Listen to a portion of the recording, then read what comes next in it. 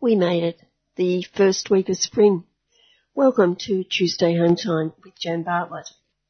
Today, a trip around the world. We go to Palestine, Pakistan, Argentina and the Philippines. But of course, we always begin with Mr. Kevin Healy and his week that was.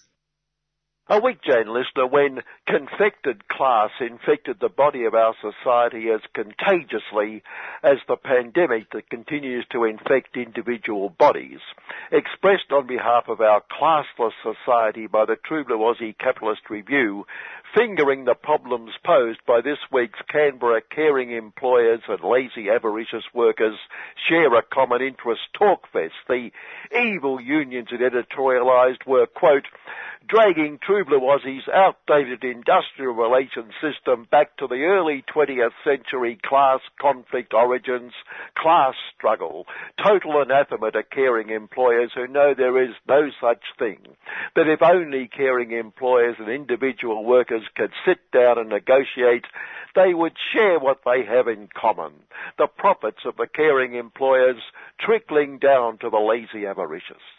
Expressed again by the Capitalist Review, caring employers could be picked off by a union-dominated summit agenda that is not in the best interest of promoting business-led prosperity, telling us we needed to get back to the liberalisation of the workplace that operated during work choices, even though we still have, and this bit's me, not the Capitalist Review, even though we now still have no longer work choices just looks like it.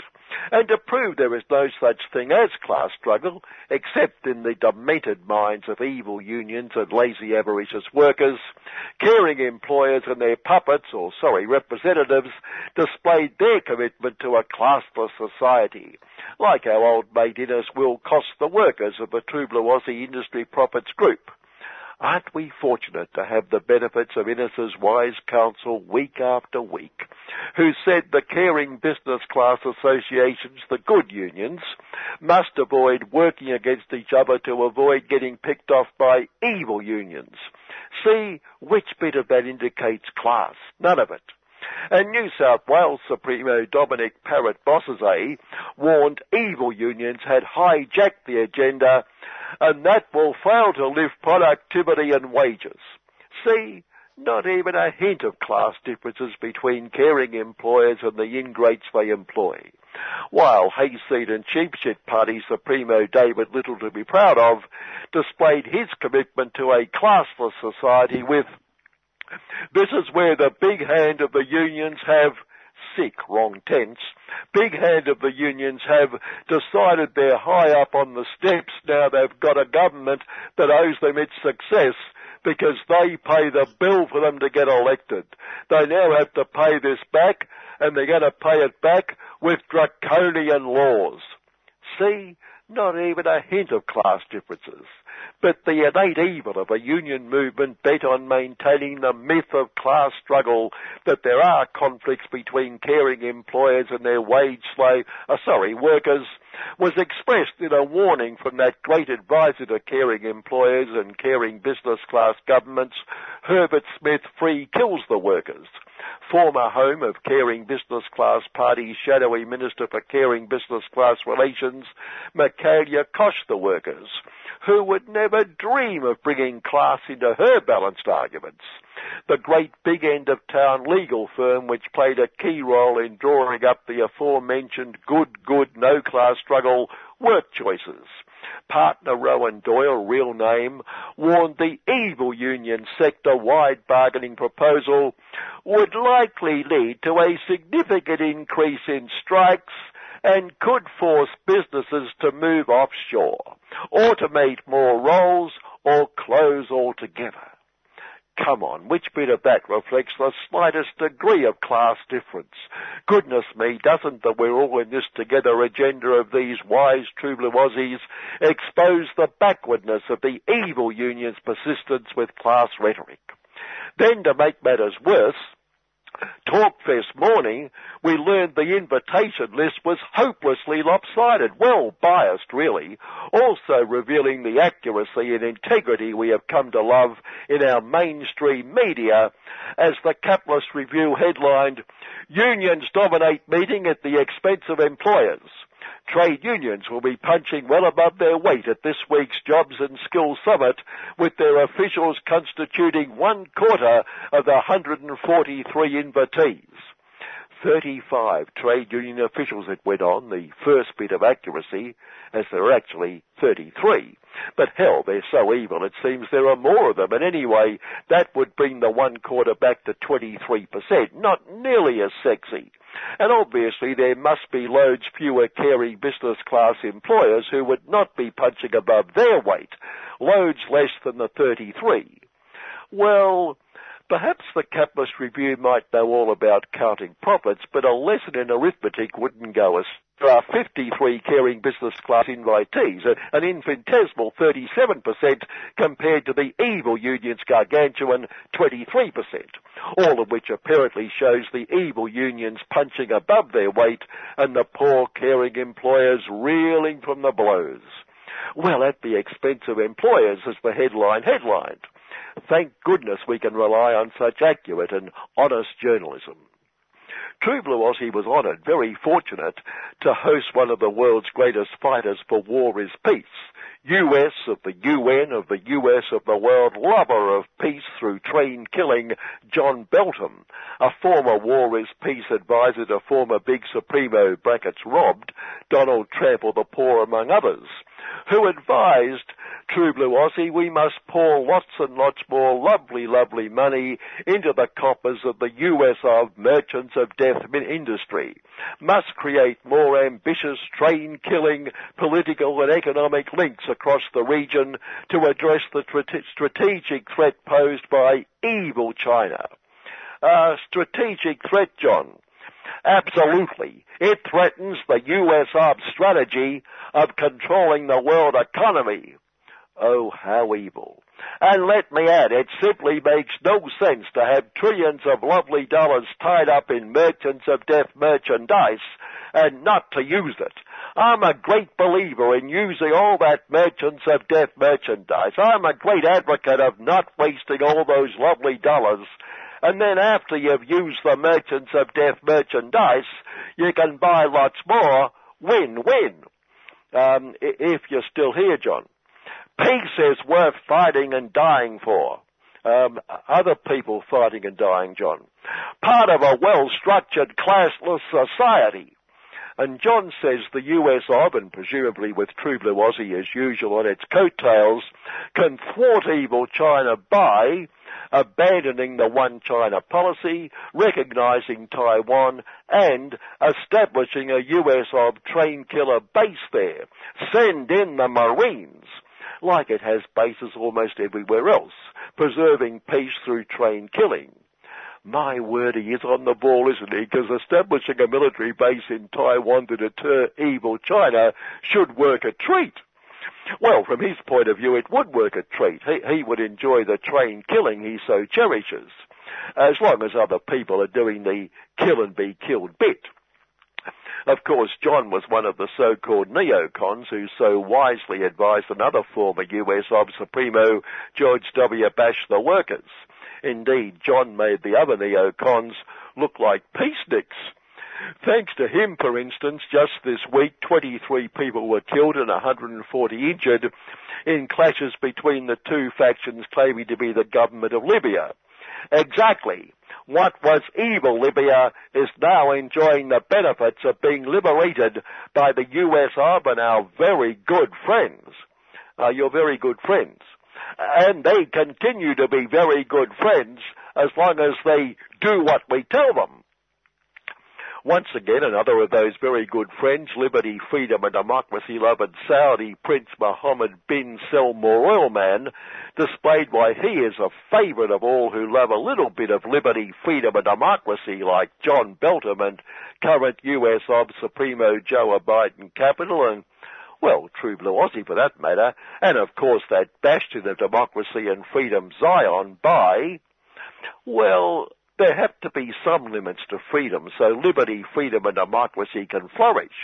Little limits like it's a capital crime to express opposition to the Prince and his extended family of Democrats, like a young bloke arrested in 2017 when he was 21 for demonstrating what a criminal several years earlier when he was much younger than 21, and a major crime figure arrested in 2014 when he was 19 for the heinous crimes of participating in demonstrations and marches, attending funerals for victims of the royal family's policies, and wait for it, the cruelest, most serious crime of all, distributing water during demonstrations.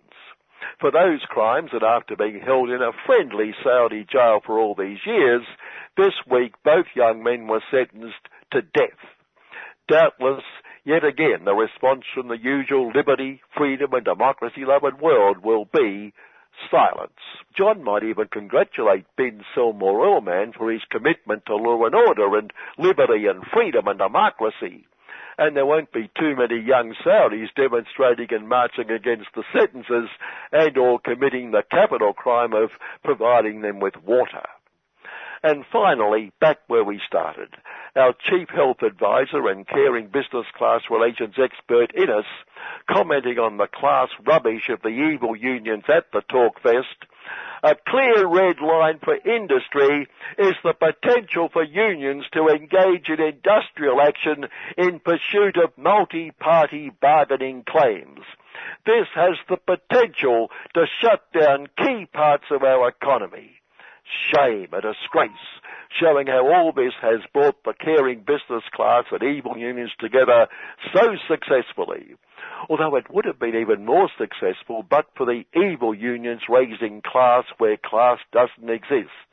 If but lazy avaricious workers could be satisfied with that yellow liquid trickling down. Good afternoon.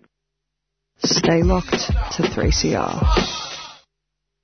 Last week, what has been called devastating news, an Israeli court sentenced humanitarian worker Mohammed El-Halabi to 12 years jail. Mohammed was the director of World Vision in Gaza when he was arrested by Israeli authorities and accused of diverting millions of Australian taxpayer dollars to Hamas. He has been in jail since that time. The person in charge of World Vision at the time, the Reverend Tim Costello, on hearing the verdict said, Mohammed's trial was deeply flawed and a mockery of due process and the most basic fair trial notion. This is a complete travesty of justice constructed by Israel for ideological reasons to frame an innocent man. No money at all went missing. I spoke yesterday with Jessica Morrison, the Executive Officer of Australian Palestine Advocacy Network, one of many groups who have been supporting Mr. El-Halabi over those past 6 years, and asked her to take us through those 6 years of travesty of justice. So Mohammed El-Halabi was running World Vision office in Gaza when he was accused of funneling $50 million to Hamas. Aid money, predominantly Australian aid money. World Vision found no money missing, not a cent, certainly not $50 million, their own investigation, and found no evidence of wrongdoing. So that was over 6 years ago. He's been on this trial for years when there is no scary to public evidence that any money went missing, he did anything wrong. None of those things have any evidence, and Israel has been on this trial for 6 years. There was another 3 months between the verdict and sentencing, and World Vision have continued to back him. They backed his legal case. They've been there at the trial. The judgment is the most bizarre I've ever read in my life. It reads more like an opinion piece than a legal verdict, and it says World Vision people were just biased. What would they know? You know, the investigation that World Vision launched, I mean, it was by Deloitte. You know, they spent a significant amount of money on this independent audit, and the Israeli court just rejected out of hand the evidence that was given by World Vision. A number of charges, including the siphoning of this, and then horrifically last sentenced him to 12 years in jail. So that would be another 6 years in jail for a man where there is absolutely no evidence that he did anything wrong. Well, what was the prosecution's case? The prosecution predominantly relied on secret evidence. A mole inside the prison who was working with Israel said that they were able to gain a confession from Mohammed al-Halabi in jail. So he certainly denies that he gave it, but that's what Israeli courts are relying on, to sentence a man for 12 years in jail, a fellow prisoner allegedly taking a confession. What's been the reaction to this sentence, Jessica? Yeah, I mean, World Vision themselves were horrified. They said the verdict and the sentencing bears no resemblance to the facts and the evidence that were even presented in the court case. The US State Department raised concerns about it. So, there's certainly been some concerns, but what do you do? Tim Costello, who was the former manager of World Vision in Australia, this is a travesty of justice. Amnesty International, Human Rights Watch, that this man has been subject to an unfair trial. And before that, none of the UN bodies, none of the NGOs feel like there is anything that was just or fair about this trial that this man endured for over 6 years. And the Australian government was involved in some way with this case. The former government, the Australian government, have been terrible and want to say that this, even though clearly we've got a skin in this game, he was accused of stealing our money. So they're not actually just impugning one man into jail that he stole our aid money. They're impugning Mohammed al-Halabi, World Vision and the Australian government. So clearly we do have a skin in the game because Israel's suggesting that we could let somebody siphon off $50 million under our noses and have nothing to do with it. Whereas you talk to anybody who works in international aid, they tell you that the Australian government has incredibly stringent money is spent. So while Australia, since the new government, has certainly sent people to the last public statements about his trial, which is deeply disappointing because we've certainly seen too happening in Myanmar and other places around the world. And there's plenty of other, unfortunately, Palestinians in jail, and one man has been in jail for I'm not quite sure how long, but he has endured 172 days of a hunger strike. What's the story there? Absolutely. So yes, Jan, this is Khalil Awadea. He is one of 4,500 Palestinians who are in Israeli jails and one of 670 Palestinians that are held in what Israel calls administrative detention. So that's 670 Israeli jails with no charges, no trial. So under Israeli military law, you can be held for 6 months under administrative detention, pop into an Israeli military court and get that extended and extended and extended. So there are Palestinians who have been in administrative detention for years. When Khalil Awadea soon went on a hunger strike because he knew what was coming, he endured a whole 6 months under administrative detention, most of which he was under hunger strike, and then a couple of weeks ago that he was due to be detained until December this year with not a charge, not a trial, nothing. Whereas he has just secured an agreement that he will be released in October, which is a great win, and the Palestinian community are really excited about it. But as you can imagine, after 172 days of hunger striking, he's only had water on a few times he had some vitamin pills in June. But since March, he hasn't had solid food. So certainly his neurological damage, he's likely to have damage to his organs, and it's likely that he will now be in quite significant hospital treatment until his release in October. It's a horrible time, and I guess Khalil, like many Palestinians, feel like when Israel is able to hold them, indefinitely really, without any charge, hunger strikes have been used bravely and persistently by Palestinians throughout the period of the Israeli occupation, and is often been a tactic to try and stop these ridiculously long administrative detentions. Well, while one man comes out of hunger strike, there is a report that 1,000 others have undertaken hunger strike. Yeah, well, I guess in general sense, like that's what we see and what inspires people in the Palestinian Solidarity Movement, that when one Palestinian, thousands of others behind them. That's what's occurred throughout the hunger strikes. There's often one or two, and then many others come in behind. One of the organisations that were raided last week and their premises shut down and their information stolen is actually a group that supports Palestinian prisoners. Absolutely. Adamir Prisoner Support and Human Rights Association is one of these 7 organisations that Israel has absolutely attempted to squash, and they have been a long-term organisation that supported prisoners. So in terms of the story of these NGOs, last October, Israel designated 6 non-government organisations, and there was a massive outcry. Nothing like this has ever been done before in terms of human rights monitoring organisations. Saying what on earth what evidence they've used. The UN Nations High Commissioner for Human Rights, Michelle Bachelet, said back late last year that the decision seemed arbitrary and further erode the civic and humanitarian space in the occupied Palestinian territories. So it seemed that Israel was just going to let this go because they clearly had provided evidence. The international community was demanding that evidence.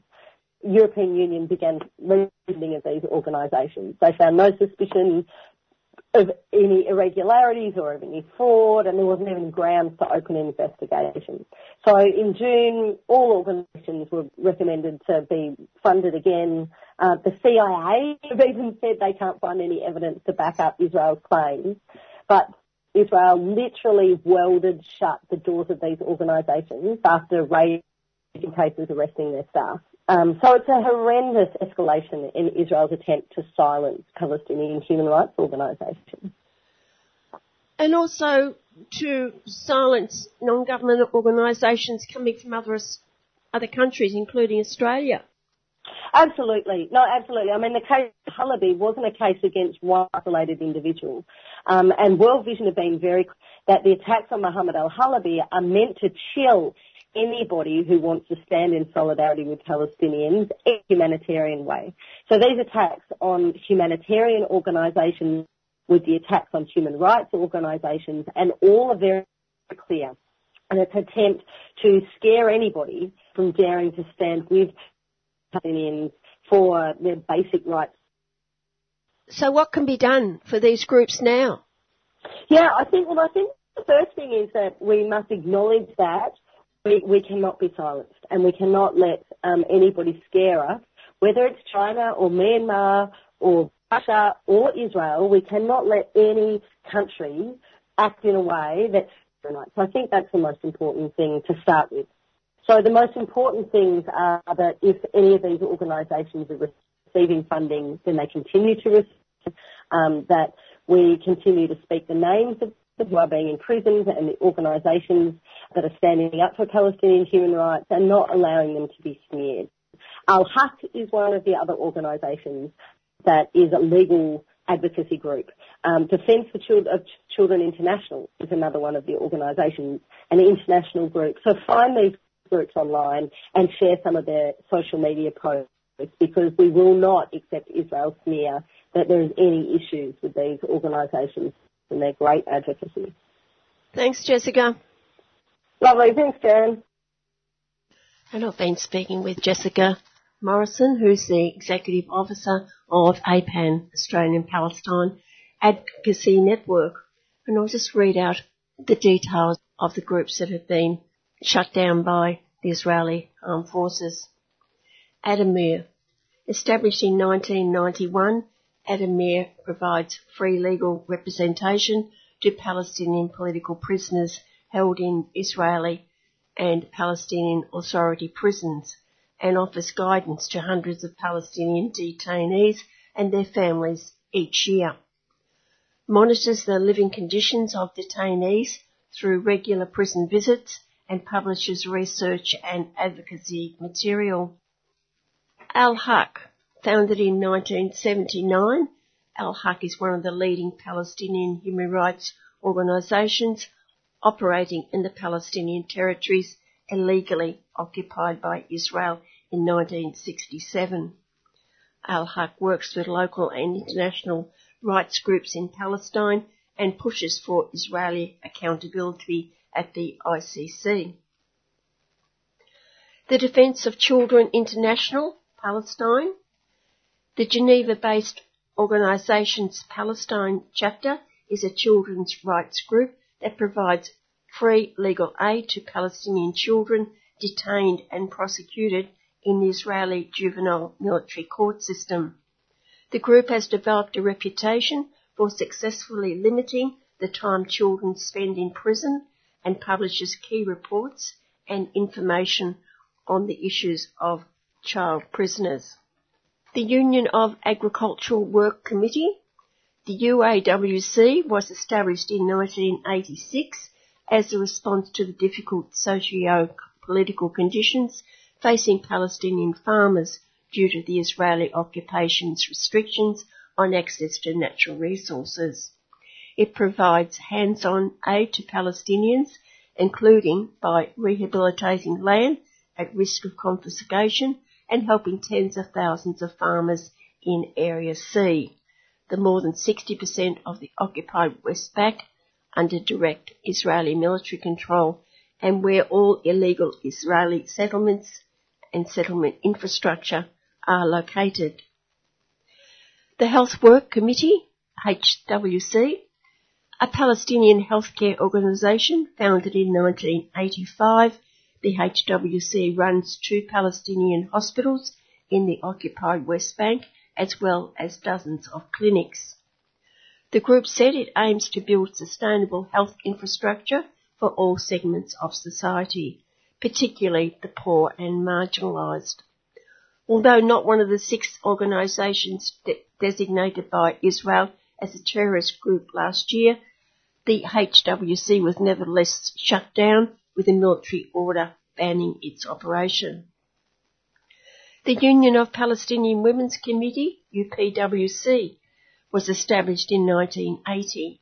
The UPWC works to empower Palestinian women at all levels and to contribute to the Palestinian national struggle against the Israeli military illegal occupation of the Palestinian territories. And the Bisan Centre for Research and Development, a civil society and rights organisation formed in 1989, which works with youth, labour workers, impoverished communities and women to achieve socio-economic rights in the context of national liberation. If you can look up these groups on social media and do what you can to assist. Stay tuned in to 3CR Community Radio.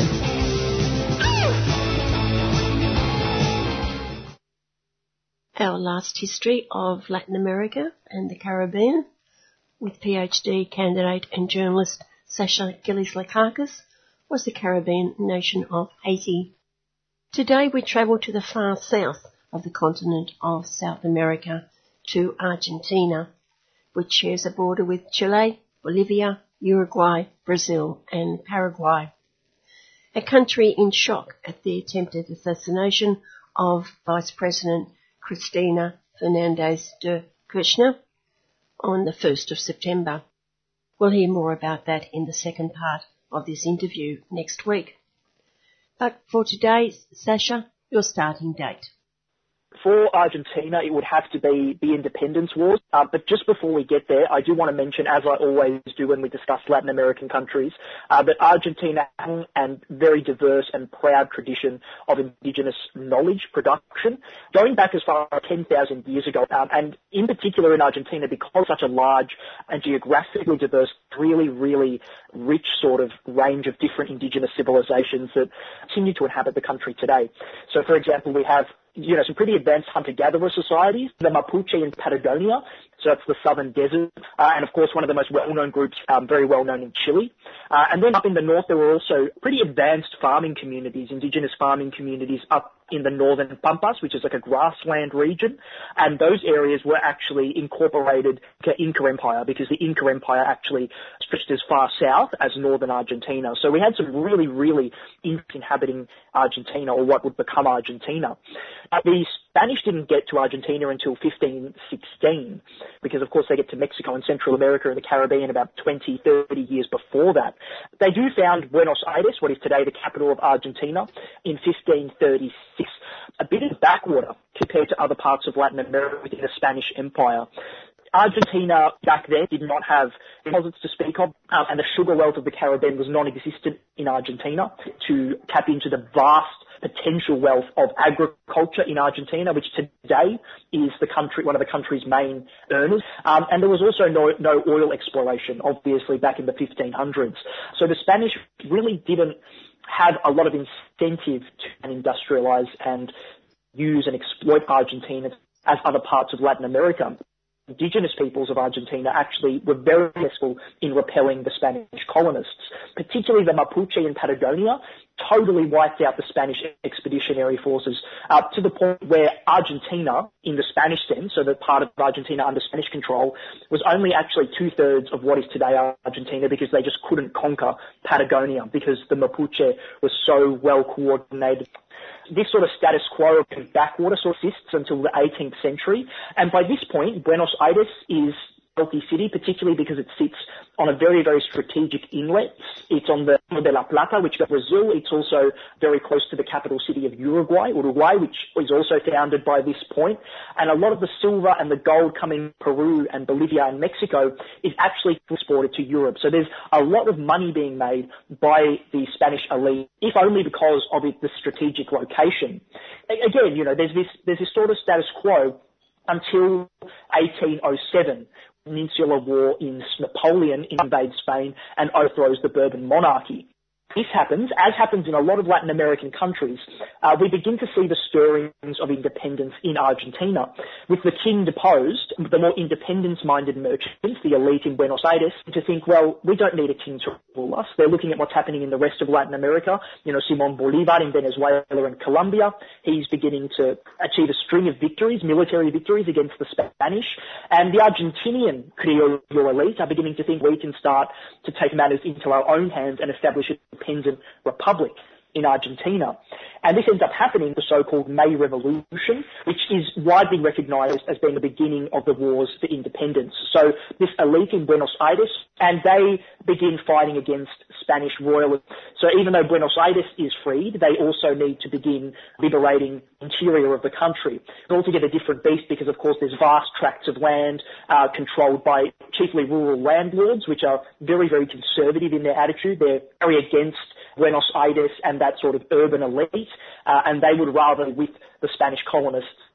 One of the heroes, San Martin, he returns in 1814 to lead the charge against the royalist forces, and he is outstanding because not only does he free Argentina through his military tactics, but he also ends up liberating Chile and Peru as well.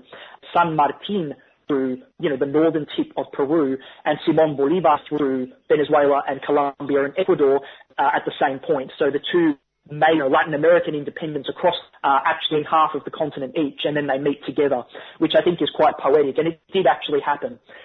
A number of countries don't actually recognize Argentinian independence. Spain, chief among them, doesn't recognize Argentina until the 1830s, and Britain doesn't recognize Argentina until the 1820s. Now, one of the reasons for this is, unfortunately, the fighting and the conflict and the bloodshed doesn't end once the Spanish are expelled, because now there is, of course, that eternal battle, as happens across Latin America, over what exactly Argentina should look like now that it's independent. And there are two dominant factions that emerge, but they're a bit different from the normal liberal-conservative dichotomy that takes root in other parts of Latin America. So in Argentina, what we have are the so-called Unitarians.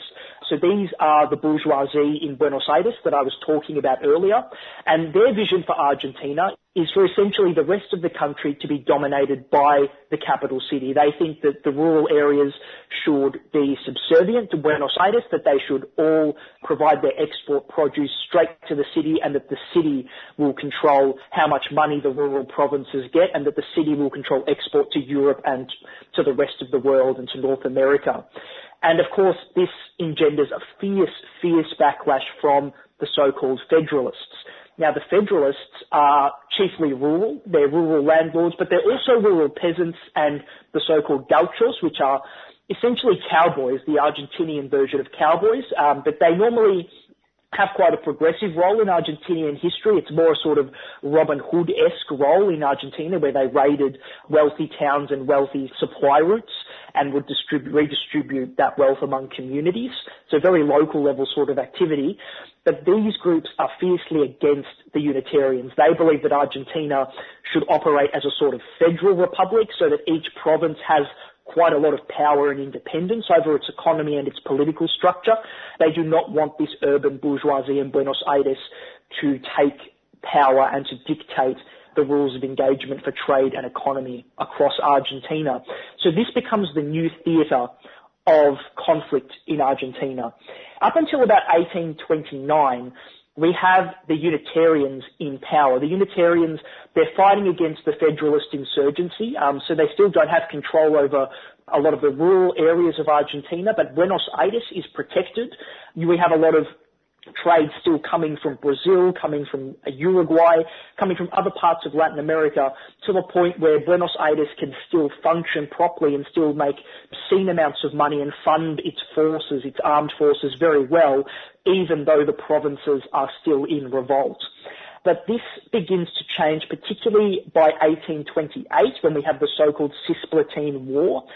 So this was the war over Uruguay's independence. And Argentina, unfortunately, fails in its objective to liberate Uruguay. So Brazil had conquered Uruguay, and Argentina declares war on Brazil. And unfortunately, it's disastrous for both sides. But unfortunately, Argentina is unable to achieve independence for Uruguay. Eventually, Brazil does have to give independence to that country a few years later anyway, because the war has also damaged Brazil's military capacity. But the Liberals become quite unpopular because of this military defeat against Brazil. And so what happens is the Federalists gain the upper hand. The Buenos Aires' army is weakened in this conflict with Brazil, and the Federalists march into Buenos Aires. And they're led by one of the key figures of Argentinian history, post-independence history. And his name is Juan Manuel de Rosas. This man is very, very controversial to this day in Argentina. He was a Federalist, so he came from the rural areas of Argentina. So he was very against the bourgeoisie in Buenos Aires. He was firmly opposed to foreign intervention in Argentina. He was extremely anti-Western, if you want to use that terminology. He was hostile to the British and to the French. He was hostile to Brazil, which was a very pro-European country at the time under the monarchy of Pedro. And he implemented protectionist policies in Argentina. So there were immense tariffs on Argentinian products, particularly cattle products, which was now the main source of revenue for Argentina. In fact, the country grew very, very wealthy off of cattle exports and meat exports. And he actually fought wars. Rosas fought wars against France and Britain because they actually blockaded Buenos Aires when he took power. After they heard that he was going to take this more independent approach with Argentina's economy and politics. And they tried to strangulate Argentina's economy, but he actually defeated the British and the French and drove them from Argentina's waters. And he actually also engaged in very independent foreign policy, very sovereign foreign policy.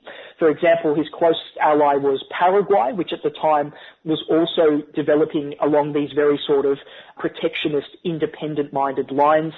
Paraguay at the time was actually a very, very progressive country. It had a very strong social security net. Even by today's standards in Latin America, Paraguay back then would have exceeded most Latin American countries today.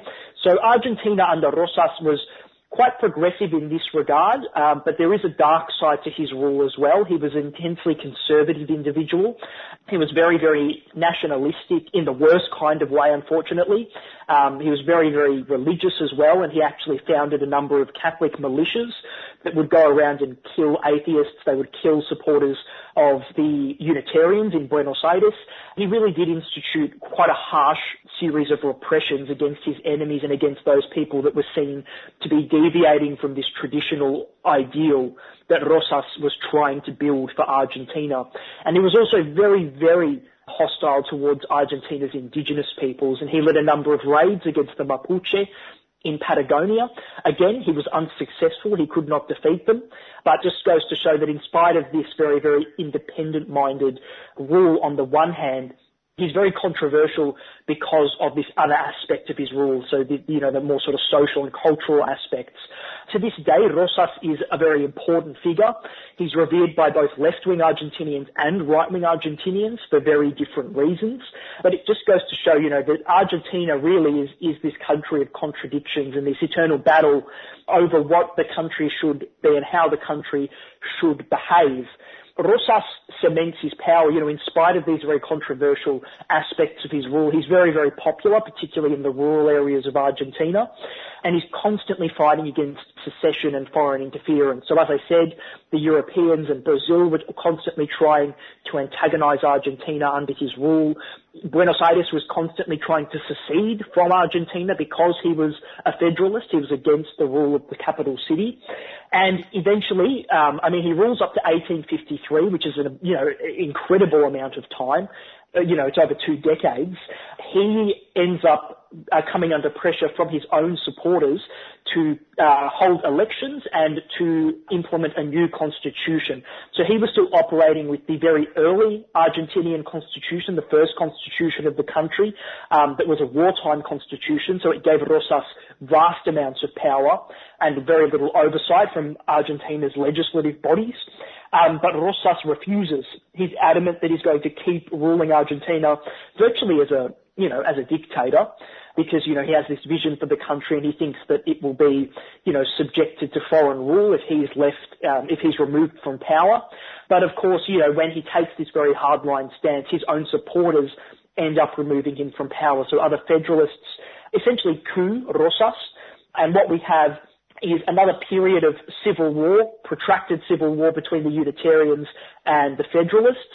And by 1862, the Federalists have lost and the Liberals take power again. This is the first period in which Argentina is fully unified. Prior to that point, there was constant secession, civil war, declarations of independence from different provinces. So in 1862, Argentina is properly unified and the Liberals take power. Liberal rule is very, very different from Rosas and from the Federalists. They totally open up Argentina's economy, so they get rid of all of the protectionist measures, the tariffs. They become very, very close allies of the British in particular, but also the French and the United States. And they're very, very eager to foster this sort of cooperation with European powers. So, this is a total reversal of the more independent foreign policy of Rosas and the Federalists. And what ends up happening is there's intense British penetration into the Argentinian economy, to the point where, it is estimated that the British controlled well over 80% of Argentina's economy in the form of banks and those other sorts of financial institutions. So Argentina became heavily, heavily compromised once the Liberals took power. And their foreign policy also takes a very decisive shift in Latin America as well.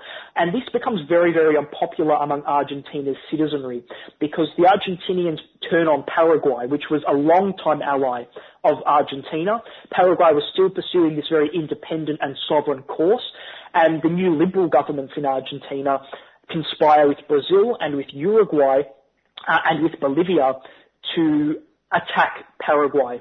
They all end up attacking Paraguay in the War of the Triple Alliance to essentially overthrow this progressive government in Paraguay. It's an absolutely horrific war for Paraguay, of course, as if Paraguay would win against Brazil, Argentina, Uruguay, and then Bolivia a bit later. They end up losing, some estimates say, over 50% of their male population. So it's pretty much a genocide in Paraguay conducted by these other Latin American powers.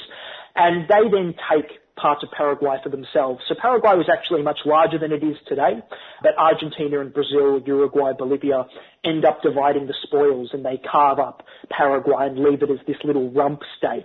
So this is very imperialist sort of activity from Argentina, and the Argentinian people were very, very against this war because a lot of Argentinians died in this conflict as well. You know, even though Paraguay was vastly outnumbered, their soldiers were actually fighting to defend their territory. So up to 20,000 Argentinian soldiers actually died in this conflict. So it wasn't a small number, it wasn't insignificant. And a lot of people were against the Liberal governments for that betrayal of Paraguay, but also for the disastrous conduct of the campaign, which, could have been done a lot better, and there could have been a lot less casualties, particularly because they were allied with Brazil, which was such a large power. Where was the US during all these years of war within South America? Were they just watching, or were they taking sides? What was going on? Yeah, so the very interesting thing about Argentina, actually about the southern cone of Latin America more generally, is that the United States didn't take an interest until a fair bit later. The United States, at this time, not to mention that they're still dealing with their own civil war in the 1860s, but they're a lot more focused on Mexico and Central America. Of course, that conflict with the United States on the Mexican border is taking place. America is very interested in the Caribbean, very interested in the northern part of South America, Colombia, Venezuela, and all that part. But the southern cone of Latin America, Argentina, Chile, Uruguay, that's an altogether different beast, at least at this time. Because, of course, we can't forget, globally speaking, the British Empire is still very, very dominant, and, they still have a lot of control over global capital. The United States hasn't fully asserted itself yet as the new imperialist hegemon. So the British, and to a lesser extent the French, come to be dominant in these southern markets, so in Argentina and Chile and Uruguay. Really up until the start of the 20th century, the British are the dominant force in Argentina, in terms of a sort of neo-colonial relationship. They're the ones that have taken control of Argentinian banks. They're the ones that are offering these extortionate loans that the Argentinian elites are taking for their own benefit, but at the expense of their country. So in this sense, the United States isn't as involved in Argentina yet, but we will get there later, of course. What ends up happening, these massive changes in Argentina's economy, this turn from protectionism towards the free market ideology, and the sort of foreign penetration into the Argentinian economy and a reduction in the value of the Argentinian peso, all leads to an economic crisis in 1873 where the Argentinian economy begins to dip, wages begin to drop, there's sort of a growing discontent among the working class in Argentina. The Liberal president at the time, Nicolás Avellaneda, he believes that the only way to sort of save the Liberal government is for a military campaign again, so a military victory, and he enlists his war minister, Julio Roca, to essentially conduct a new campaign against the indigenous communities in Patagonia. So this campaign becomes known as La Conquista del Desierto, the conquest of the desert, of course referring to the inhospitable southern region of Patagonia where the Mapuche have still held out against the Argentinian government. And Roca leads a very, very brutal campaign against the Mapuche. And this time he's successful. He did what the Spanish couldn't do. He did what the post-independence governments couldn't do. Roca is totally violent and brutal in his suppression of the Mapuche people. He fully conquers the rest of Argentina. So modern-day Argentina, the borders that we know today, come into existence by about 1885, 1886. Thousands of Mapuche are killed and most of the others are moved off into remote reservations, or they're relocated to the peripheries of urban centres like Buenos Aires, and they just are forced to eke out an existence virtually in indigenous slums.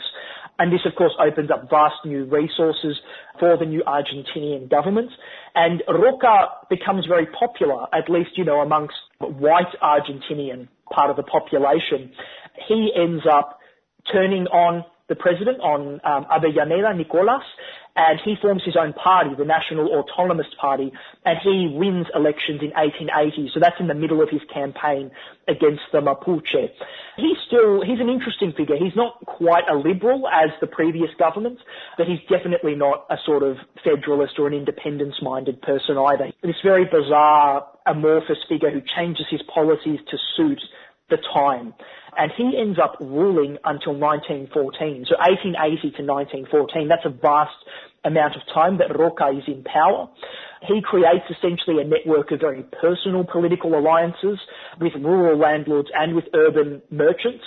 So he essentially makes sure that he controls everyone. He becomes this puppet master in Argentina where nothing can really get done without his approval or without him knowing.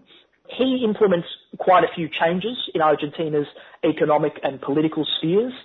Firstly, he begins industrializing agriculture. So instead of, just large rural cattle estates, he begins sort of mechanizing and modernizing the technology that's used on those farms and in other farms for different crops, which is a boon to Argentina's economy. The country gets very, very wealthy during this period.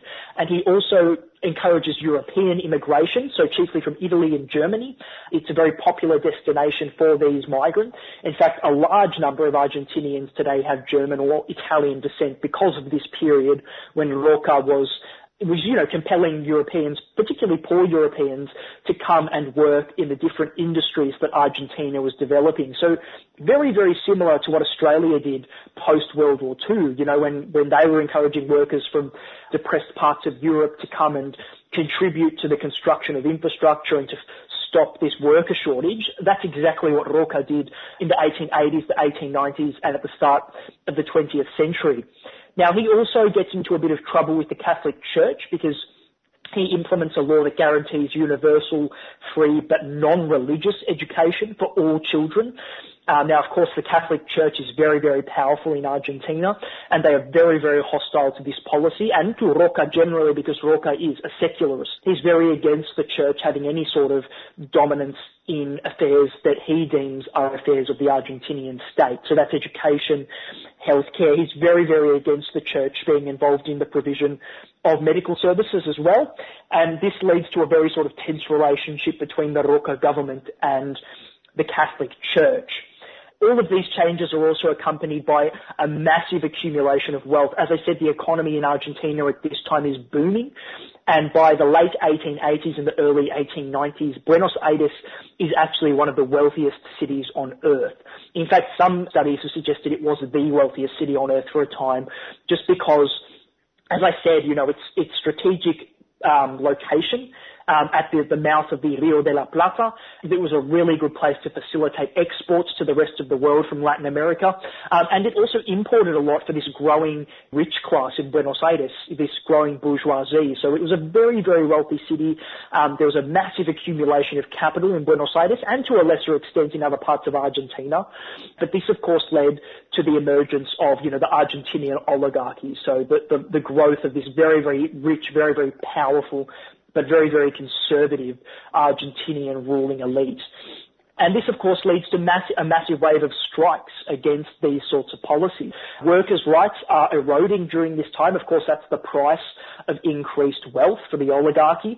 And there's a massive wave of strikes, and particularly after the European immigrations, because there was a long tradition of strikes in Europe, particularly in countries like Italy. So that was transplanted to Argentina. And we see this nascent, very powerful workers' movement emerge in Argentina. And because Argentina is industrializing at such a rapid rate, the Argentinian Union movement becomes one of the strongest in Latin America, if not the entirety of the Americas. It's a very powerful workers' movement that takes place. Strikes can paralyze the Argentinian economy, and there's a concurrent rise in left-wing activity associated with these unions. In particular, anarchists become very, very prominent in Argentina, and they begin attacking a lot of these oligarch supporters of the Roca government in terrorist bombings, all these sorts of things. So Roca is very quickly finding that he can't control this massive surge of workers' movements and of left-wing movements and opposition to his rule. He doesn't end up having to deal with the ramifications of his policies because he dies in 1914. A man, Hipólito Yrigoyen, takes his place. Now, Yrigoyen was the leader of the Radical Civic Union Party. They were linked to the trade union movement in Argentina. So they had accompanied very large revolts in 1893 and 1905. So they were sort of the political face of the workers' movement. They weren't communists or leftists by any stretch of the imagination, but they were very, very opposed to this sort of rapid accumulation of wealth, chiefly because it was destabilizing Argentinian society. Irigoyen wins the 1916 election just 2 years after Roca passes away. What happens is, unfortunately, Irigoyen has a very progressive platform, but the Argentinian Congress is still ruled by Roca's party, the National Autonomous Party. So, even a very moderate land reform that Irigoyen attempts to approve is rejected by Roca's allies in the Argentinian Congress.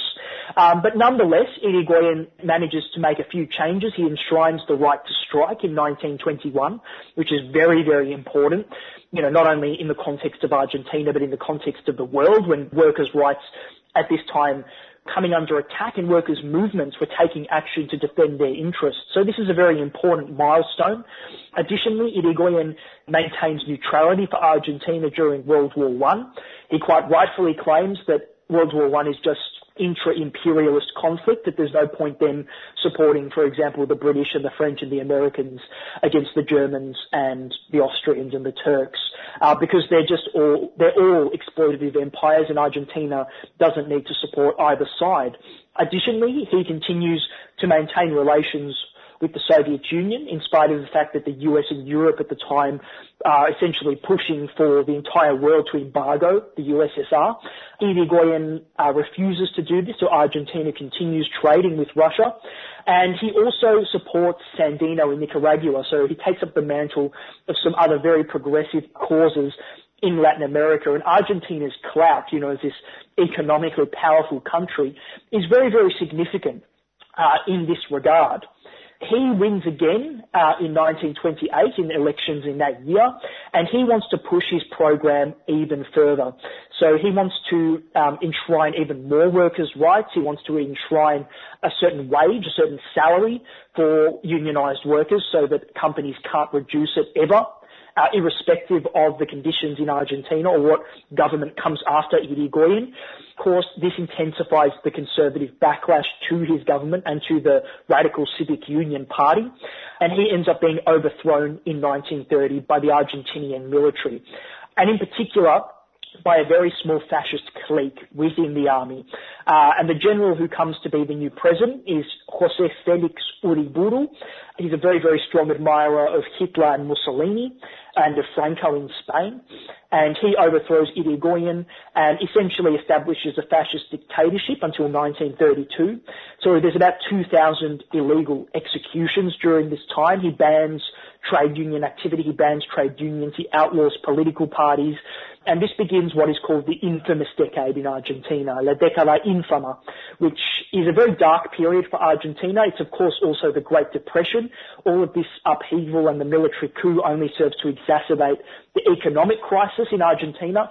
And of course, by this time, Argentina is very interconnected with European capital and North American capital, so the Great Depression really impacts the country.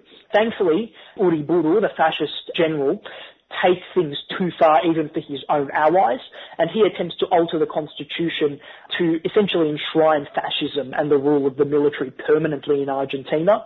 Now, the conservative business owners and the conservative magnates that had initially supported the coup are quite against this. They don't want the military to have this sort of extreme degree of control permanently in Argentina.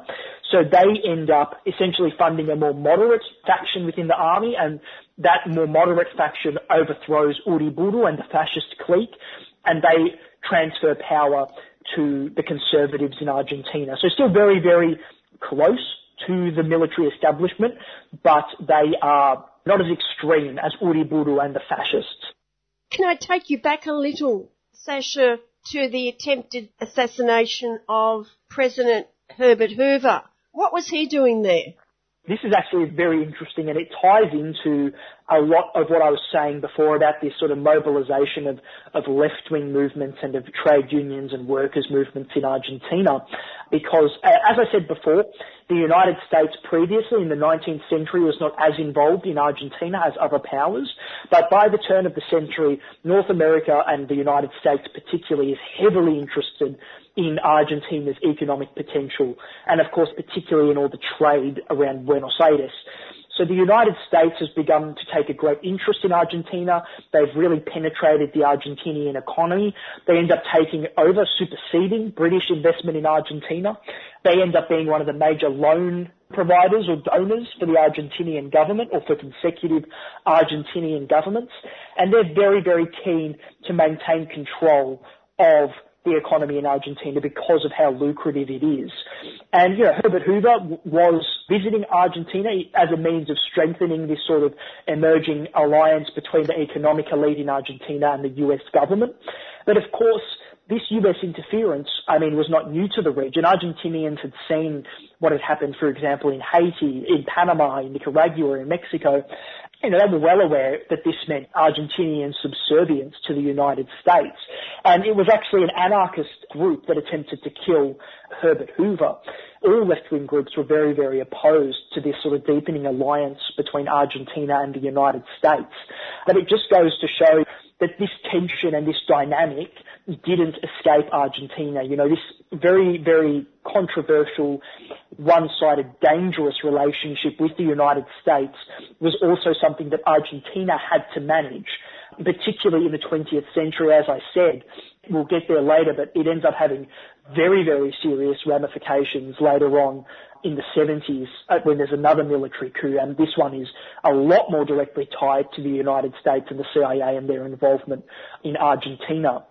Returning to this period of the 1930s, which is only maybe 5-6 years after the attempted assassination of Herbert Hoover in Buenos Aires, we do have this continued instability. The removal of the fascist government doesn't stop the workers' mobilizations. In fact, the Conservatives are compelled to re-legalise the right to strike because the workers' movements are going ahead with these actions anyway after the fascists give up power.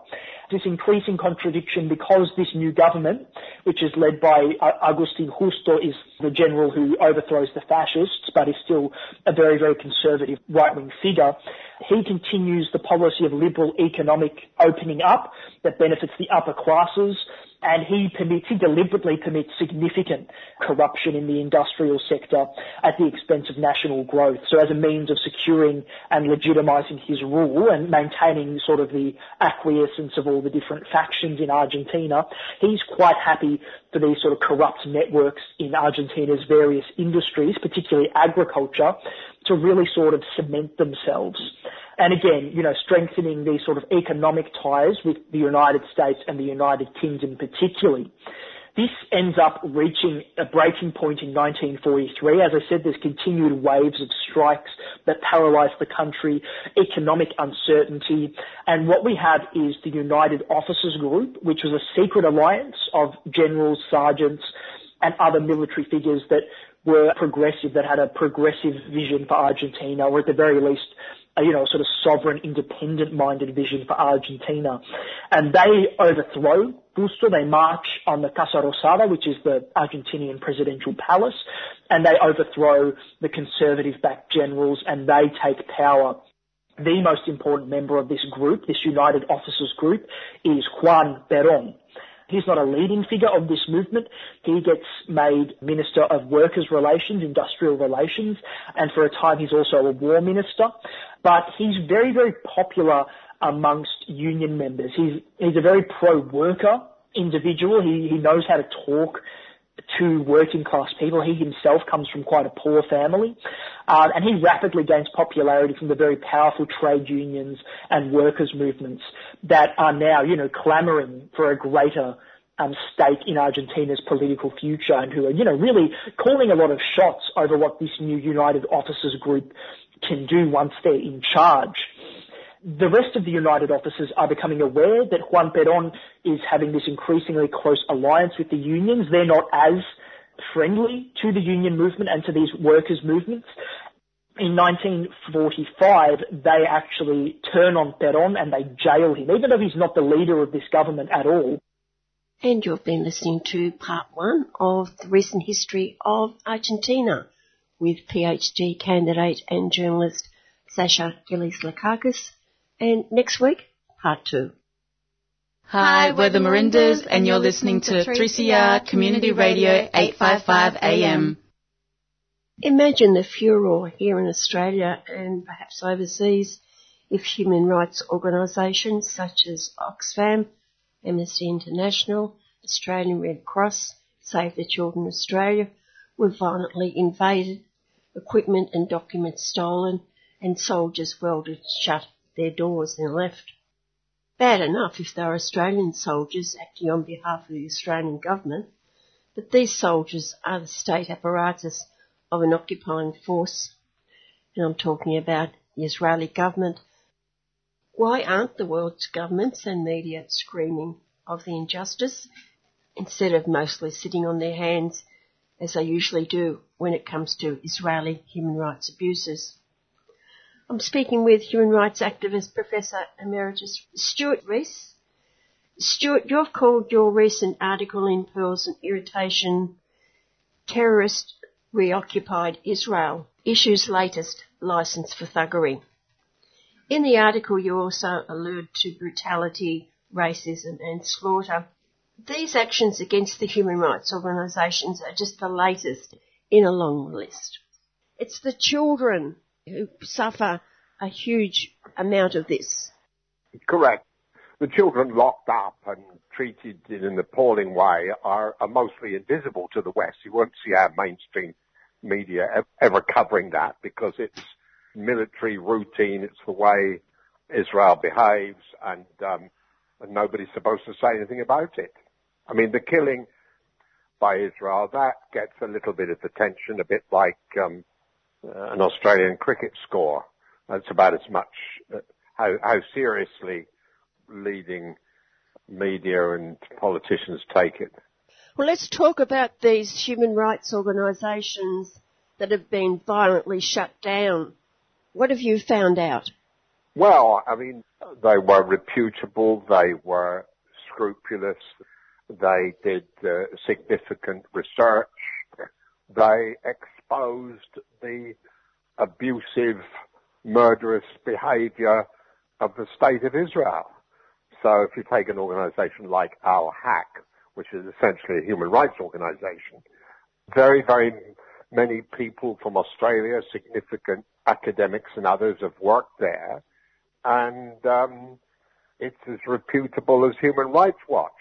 But look, this is Israel. Israel's exceptional. Israel can do what it likes, and so they've all been closed, all of them.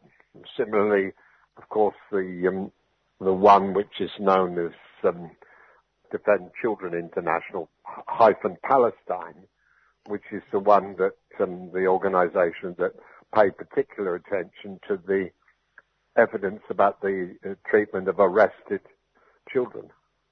So all of them are reputable, all of them are reliable. Even the CIA, I don't usually go give praise to the CIA, but even the CIA says, you know, there's no evidence that they behaved anything like a terrorist. You wonder when who they'll have in their sight next. Well, any Palestinian, look, the evidence seems to be that they don't really treat the Palestinian people as human, which gives them an entitlement to kill, imprison, torture whom they like. That's why, in a way, that's why I've said that if we just call these events human rights abuses, that's such an anodyne use of language, anodyne description, that nobody takes any notice. Let's call the behaviour what it exactly is. I mean, my argument is that with all those titles of the operations against the Palestinians, or against in particular the people of Gaza, that this makes the closure of the human rights organisations inevitable. I mean, was one thing, in a way, by recording all the slaughter of thousands of of the Palestinians with very, very few Israeli casualties in all the so-called invasions of Gaza. I mean, there was one set of figures that I completely overlooked, and that was what happened in 1948. The Nakba, the expulsion of 750,000 people, the erasure from the face of the earth of 500 villages and urban settlements which were Palestinian. What happened a few weeks ago in the closure of the human rights organizations is just the latest step following from what happened in 1948. And we have to recognise that Israel can get away with this because mainly Western countries allow it to be happening. Well, in particular the United States. I mean, the United States and Israel are barely indistinguishable. One and the same country, if you think about the arms sales of America to Israel. You'd see that the word, Israeli security, American security, you can't distinguish between them. And when the latest closure of all the human rights organizations occurred, the American spokesperson said they were concerned. In other words, they stroked the Israeli politicians with a feather. That was about as far as they would go. Have you seen a comment by any Australian politician about what's happening?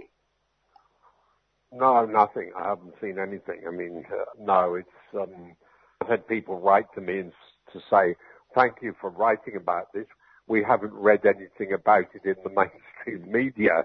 In other words, I mean, the Australian mainstream media is pathetic when it comes to basic human rights. But this is actually not about basic human rights. This is about the slaughter of a whole people, the erasure of a whole people. I'm very careful at this point not to use another word, otherwise people would be up in arms. But you can guess what I'm talking about. And also to remember that the Israelis are an occupying force when they do all these deeds against the Palestinians. Sure. I mean, they break all the rules. They're supposed to, if they're an occupying force, I mean, the Geneva Convention is supposed to have taught them that they're not, apart from anything else, they're not allowed to settle other people there. That they have a particular responsibility for the human rights of the people they occupy. That means nothing. Nothing. That's why when the West, of which Israel is supposed to be a part, talks about a human rights order, about a world order, hypocritical. And in the same week, Israel bombed Syria and sentenced a non-government organisation's representative to 12 years in jail. Yep, the sentencing of al-Halabi. Yeah, I mean, there's no evidence about his guilt whatsoever. Israeli revenge. I mean, there are all sorts of other examples we could dig up whereby they sentenced people, sentenced Palestinians to long years of imprisonment with no evidence against them. There's a group known as the Palestinian Five who suffered similarly at the hands of the Israelis. I mean, what is called justice? You only have to read one article a week by Gideon Levy, the wonderful Israeli journalist, to know that the references to the Israeli Israeli court system have very little to do with justice. And then one of those organisations you were talking about is an organisation which tries to support children, Palestinian children, who have been jailed by Israelis, and they're sentenced in a military court. They're the only children in the world. I mean, the world is behaving with bastardry, but the Israelis, they're in the league, top of the league in that respect. They're the only country in the world who put children through a military system. The kids are mostly young people, from as young as 12. They're there largely, as far as I can make out, for throwing stones. Many of them are shackled, not allowed to see lawyers, not allowed to contact their families. You know, hundreds and hundreds of them arrested and treated in that way every year. And now the organization that's trying to keep a record of this and represent their interests is closed down.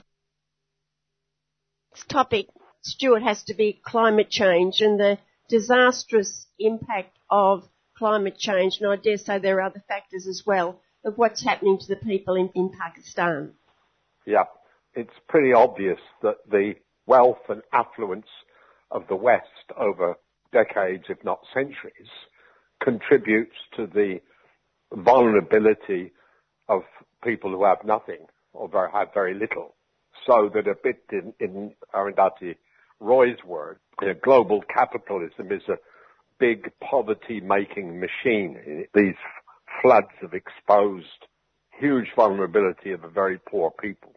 That's what we're seeing. We're seeing people who emit almost no greenhouse gases into the atmosphere being punished by people, by countries, by the policies and cultures of the wealthy, largely the wealthy West.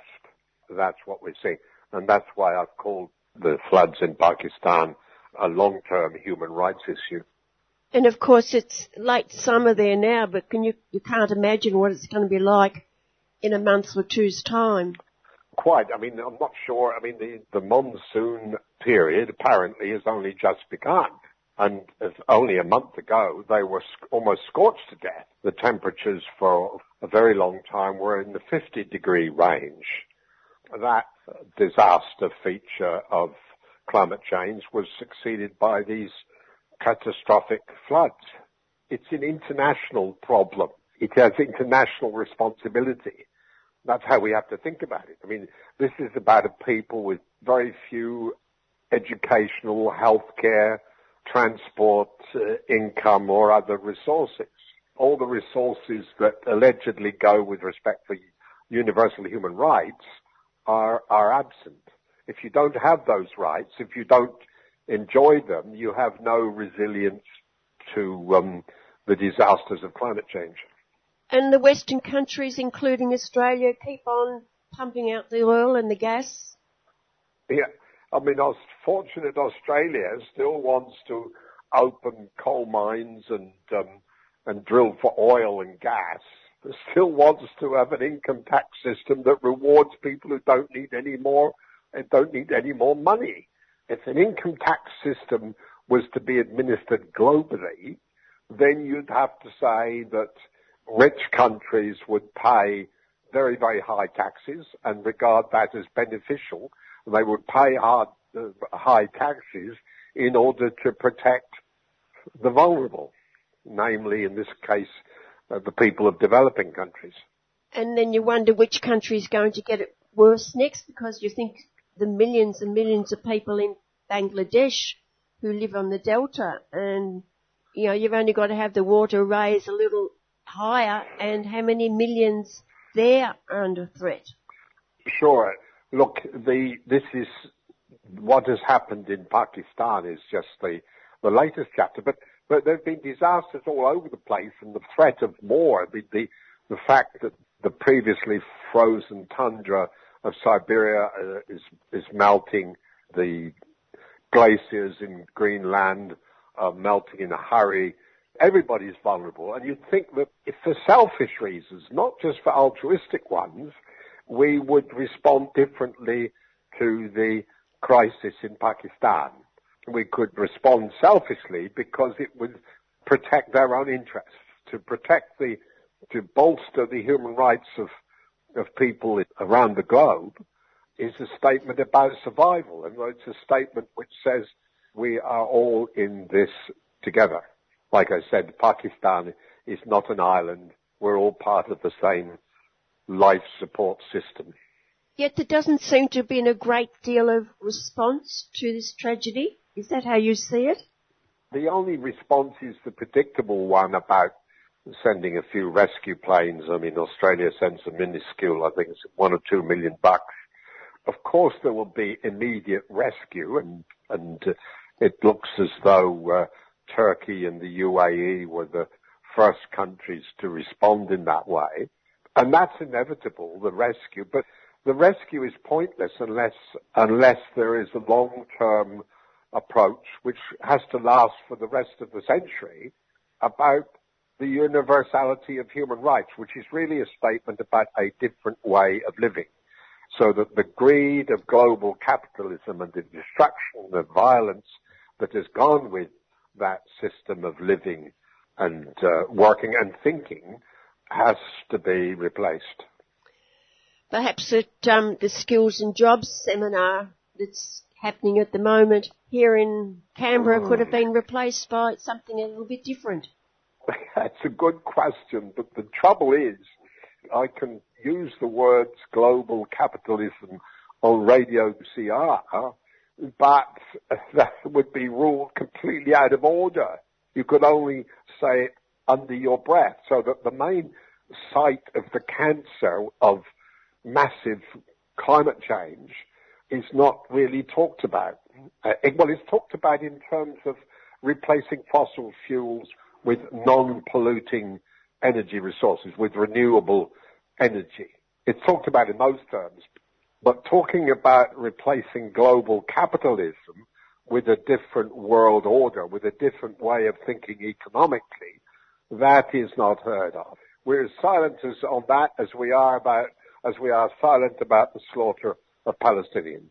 And it's always great to have Professor Emeritus Stuart Rees on the program, and do have a look at the online journal Pearls and Irritations. You're listening to 3CR Community Radio, 8:55 AM on digital and online. 3CR Radical Radio. The newly elected President of the Philippines presented his State of the Union address on the 25th of July, where in it he stated that the executive reports on the status of the country, unveils the government's agenda for the coming year, and proposes to Congress certain legislative measures. I asked human rights activist Peter Murphy, were there any surprises? It was surprising that there was no reference at all to the human rights situation for which, his predecessor was notorious. Also, no reference to the sort of long-standing social conflict in the country and the need for some plan, to resolve it. That is the peace talks option wasn't mentioned. That is alarming, and it's weird to have it, not the bombastic sort of ugly speech from Duterte, but this sort of quiet and just leaving it all out sort of speech from the new president, Marcos Jr. Would you really have expected human rights to be on the agenda? Yes, I think so. It's an international problem for the Philippines, that it's the focus of reporting at the UN Human Rights Council that made decisions to refuse entry into the country of people from the Office of the High Commissioner for Human Rights. The predecessor is under investigation by the International Criminal Court. There's not many countries in the world in that situation, Ignoring it completely is a way of saying, I think expressing contempt for the international community, signalling that there won't be change. Although there were no specific statements on these really important issues from our point of view, the incoming president, did say he was going to carry on the broad economic programs and some the war on drugs, etc., of his predecessor.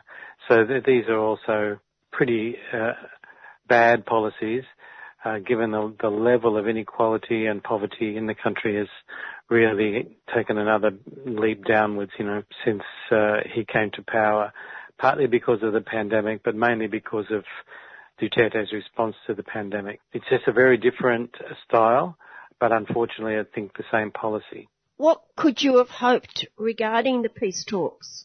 I think every president coming into power since 1992 has actually restarted the peace talks or started them, beginning with President Ramos way back then, undertook extensive initiatives really to calm the national situation because it was a huge liability to the Philippines from whichever point of view you came, that there were so many coups and that there was a long-running insurgency, and there was, really very incompetent management of public services like electricity.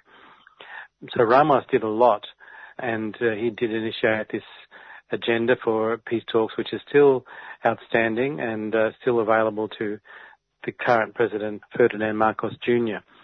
And, when Estrada came to power in 1998, he had restarted the peace talks which Ramos hadn't concluded. And when Arroyo replaced him abruptly in 2001, she initially said positive things about the peace talks but rapidly dumped them. And then when she was finally replaced by Aquino Jr., or Benigno Aquino III, he also restarted the peace talks. There was optimism there.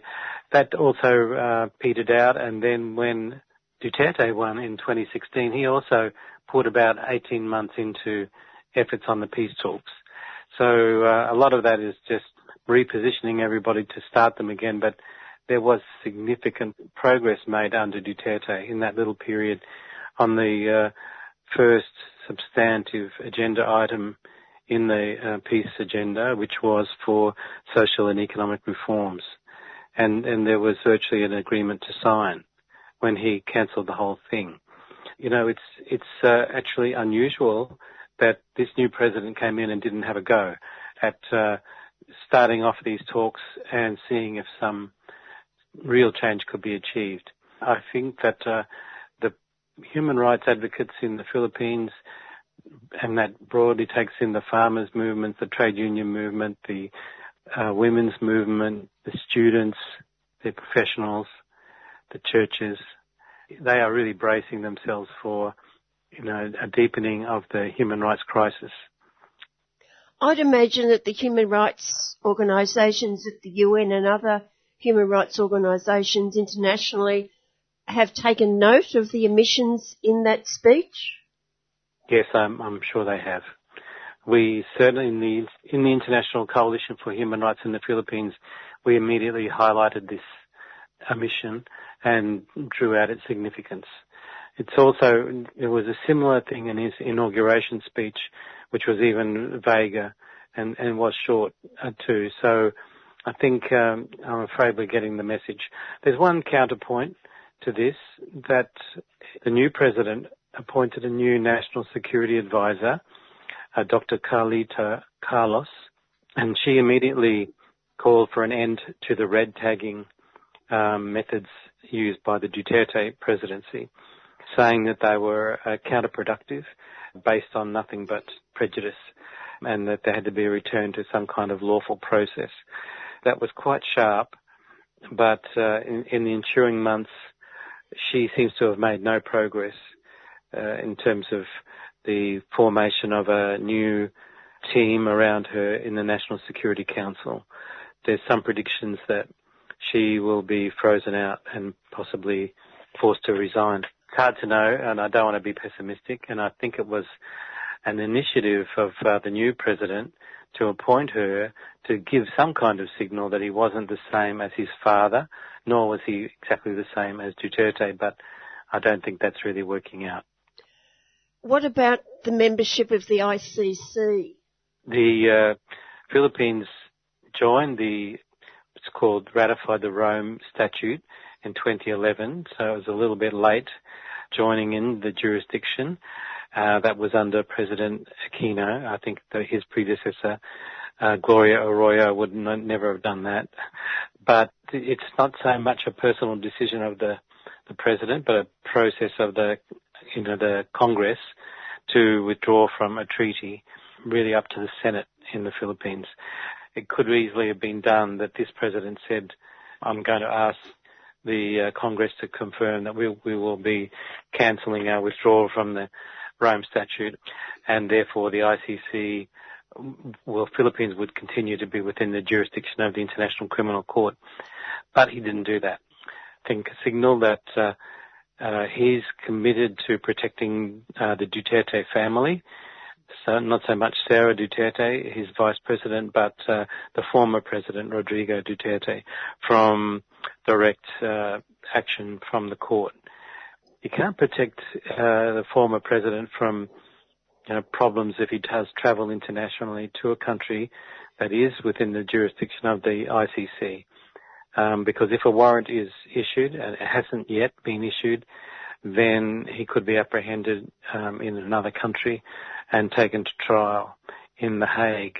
President Marcos Jr. can't really stop all of that, but he can certainly make sure that the ICC can't come to the Philippines. There can't be any action taken against Duterte in the Philippines. But there are other methods for bringing him to justice? No.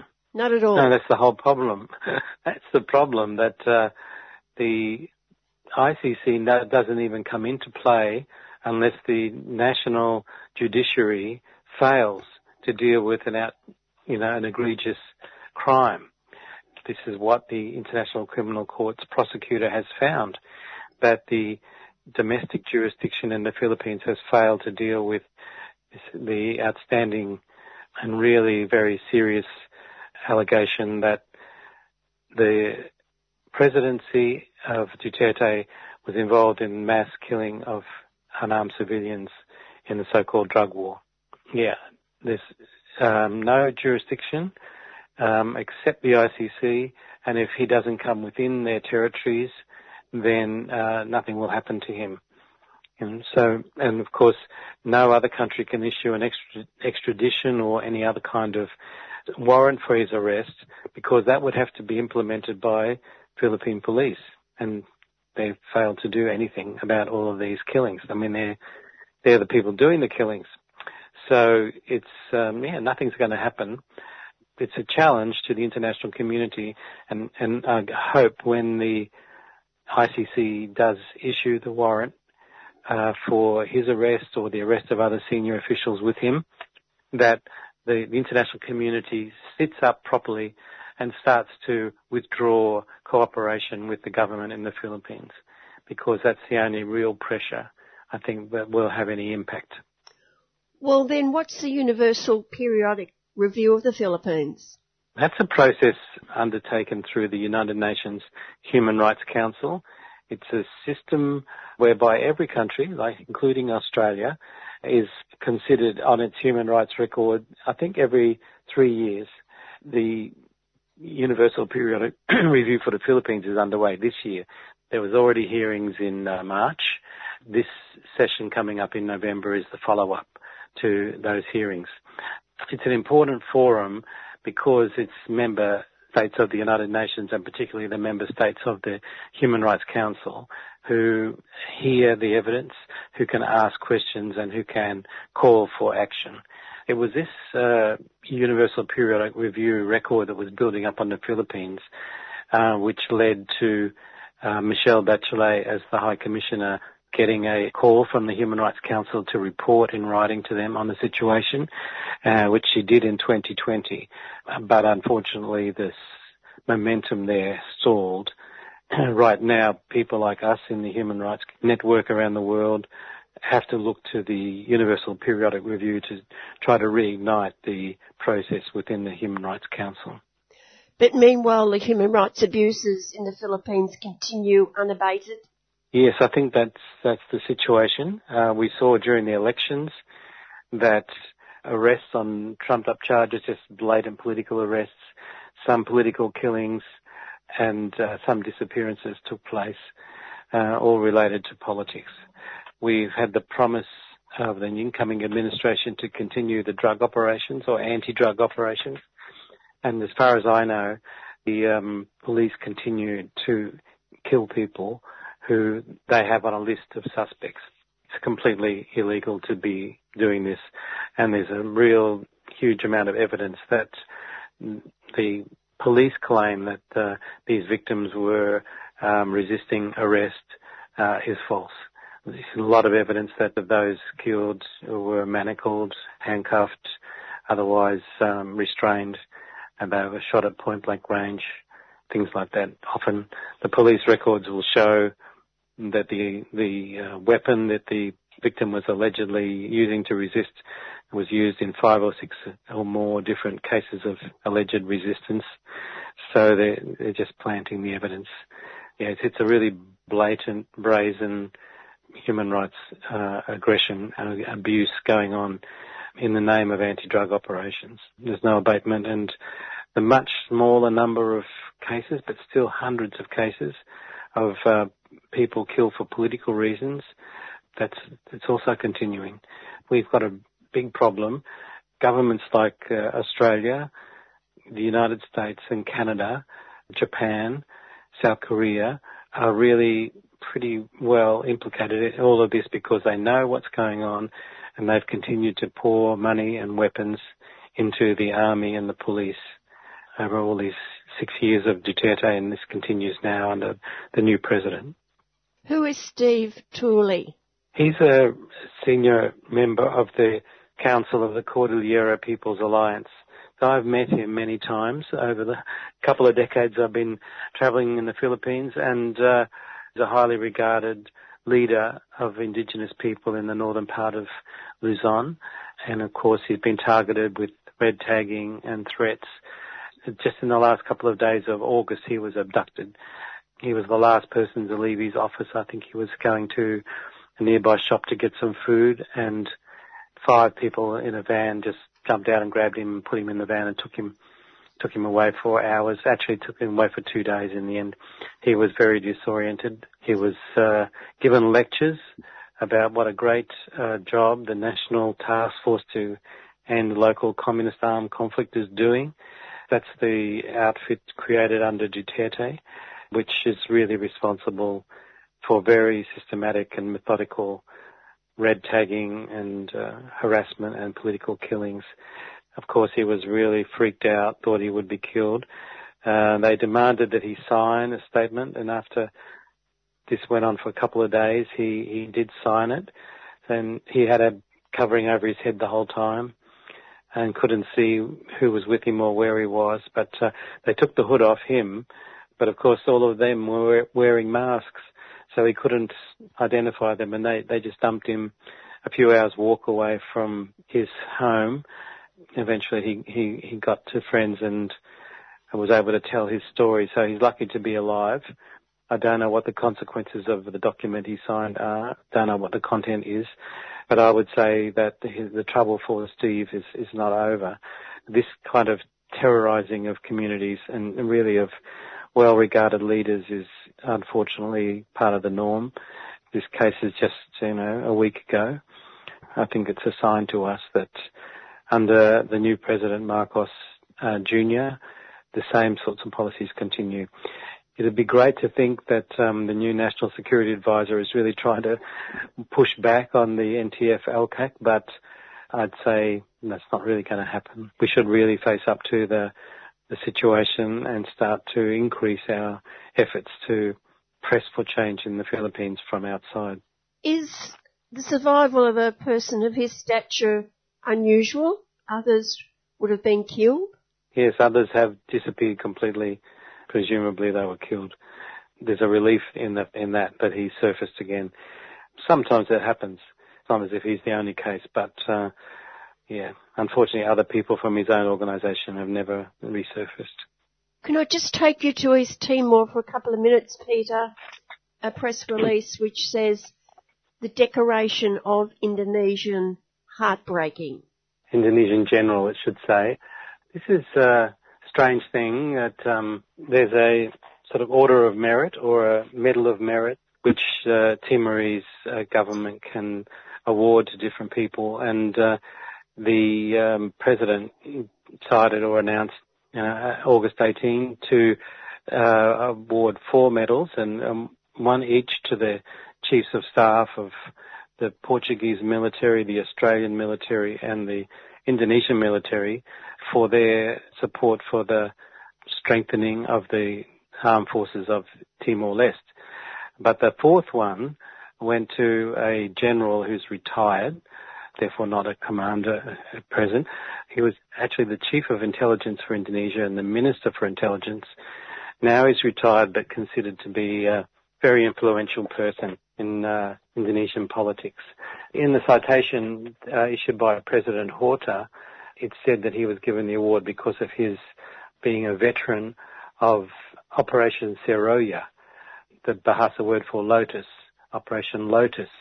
And Operation Lotus was the name given to the invasion of Timor-Leste on December 7, 1975, and continued through the actual occupation continued for 24 years. But I think Operation Lotus continued till the end of 78, when the formal sort of resistance of the Timorese side was crushed and the commander, Nicolau Lobato, was killed in action. In those nearly 3 years, I think there was at least 200,000 Timorese killed, either by combat, bombing, aerial bombing of civilians, artillery, or starvation. The women's organisation in Timor and the organisation of the families of those combatants who were killed, they can't believe their ears, that President Ramos Horta did this, and they're really upset. You'd have to appreciate that just about everybody in Timor-Leste has suffered trauma, and there's a huge unmet need of treatment of this trauma, and this kind of action only triggers more trauma in the communities. The people have called on President Ramos Horta to apologise for what he did, to cancel that declaration, and to do something positive for expanding the services for PTSD treatment in the community in Timor-Leste. We can only speculate on why this particular declaration was awarded. Could be the influence of Xanana Gusmao, who's very close, I think, to Indonesian military people. It could be that Ramos Horta, who really wants Timor-Leste to become a member of ASEAN, has done this to somehow curry favour with Indonesia, which is the most important voice in ASEAN. But we really don't know the answer. President Horta is making a state visit to Australia this week, so it may be that some media people or people who can get close to him can ask him to explain what happened here. They must have predicted the outcome of this, the outpouring of grief from the families. They'd have to have been very insensitive not to have thought this could be one of the reactions, yeah. There was a gathering a week ago at the Nicolau Lobato Memorial near the airport in Dili, which was relatively well attended by these women's and competence families organisations, and so they've certainly made their voices heard in Dili. Thank you, Peter. You're welcome. Glad to talk to you again, Jan. Human rights activist Peter Murphy. My name is Todd Fernando. I'm the Victorian Commissioner for LGBTIQ+ communities, and you're listening to 3CR. With China constantly being accused of insufferable secrecy and a lack of openness about security and defence arrangements amongst partners in the Pacific, the shoe, when on the other foot, sits just as well. In the case of Australia, it is particularly snug. They were the words of Binoy Kampmark.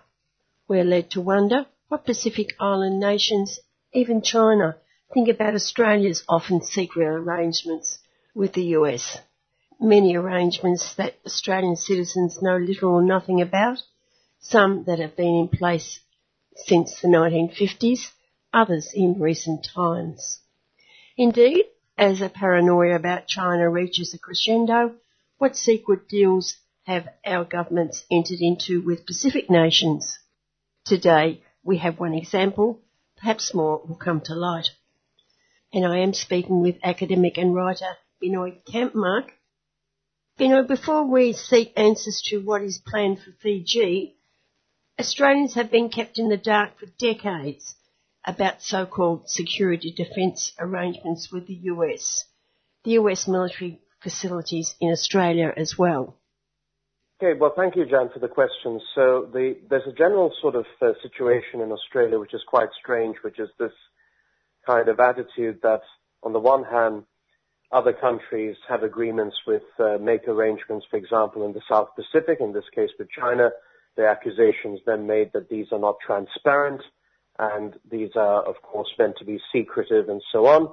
And there's a big hoo-ha, of course, in Canberra about this. But unfortunately, Australia has its own secret arrangements with the United States government in various areas of security, military operations, and so forth. Your listeners will be familiar most recently with, of course, the AUKUS arrangement, which was organized and arranged so secretly that most of even the security establishment in Canberra did not know about it. That's how secret it was. So secret, in fact, that the close ally, France, did not know, and of course was essentially cheated out of its own submarine contract with the Australian government. So that's the level of secrecy we're talking about here. So that's, of course, the tip of the iceberg when we think about it. When we think of the fact that the Pine Gap facility, which has been operating for decades now in Central Australia, even to this day, what we've gotten, there have been some excellent works that have come out, for example, from the Nautilus Institute of Security and Sustainability that have looked at what this signal intelligence site supposedly does. It's almost guaranteed that the signals intelligence role that site plays, it's meant to be a joint US-Australian facility, but it's overwhelmingly run by the United States. What that facility does is coordinate, for example, drone strikes in other countries. So it's been implicated, for example, in coordinating drone strikes in Waziristan and drone strikes, for example, in Yemen and places like that. So it's very disconcerting to realize that Australian soil is essentially been subjected to the use of these things which many Australians do not actually realize. And a lot of this was brought out as well in a discussion in the case involving the Pilgrims, as they were called, who, of course, infiltrated the Pine Gap military base and ended up being charged. But one very telling feature was that evidence could not be adduced and was not adduced by the government, rebutting any claims that the base itself was being used for drone strikes and crimes against, war crimes and crimes against humanity and so on. So that was a very telling victory for the Pilgrims, as it were, because it put the Australian government in a very awkward position. And because they did not reveal and rebut these claims, that particular element of the case fell. To this day, with Pine Gap, and the Pine Gap is but one place, we also are not too familiar with some of the more rotational aspects of U.S. Marines, for example, in the north and certainly in the Northern Territory. We do know that the previous government, with Peter Dutton as Defense Minister, allocated large funds to upgrade facilities to enable greater access for U.S. personnel and military and maritime personnel. A lot of this probably in anticipation of AUKUS, but it also has been very opaque as to the nature of how this funding actually works and the nature about what is going to be being put forth together. The Australian government has always been very keen to suggest that it doesn't have with the United States an agreement that permits a U.S. garrison, but I would argue that that's exactly what is happening in Australia.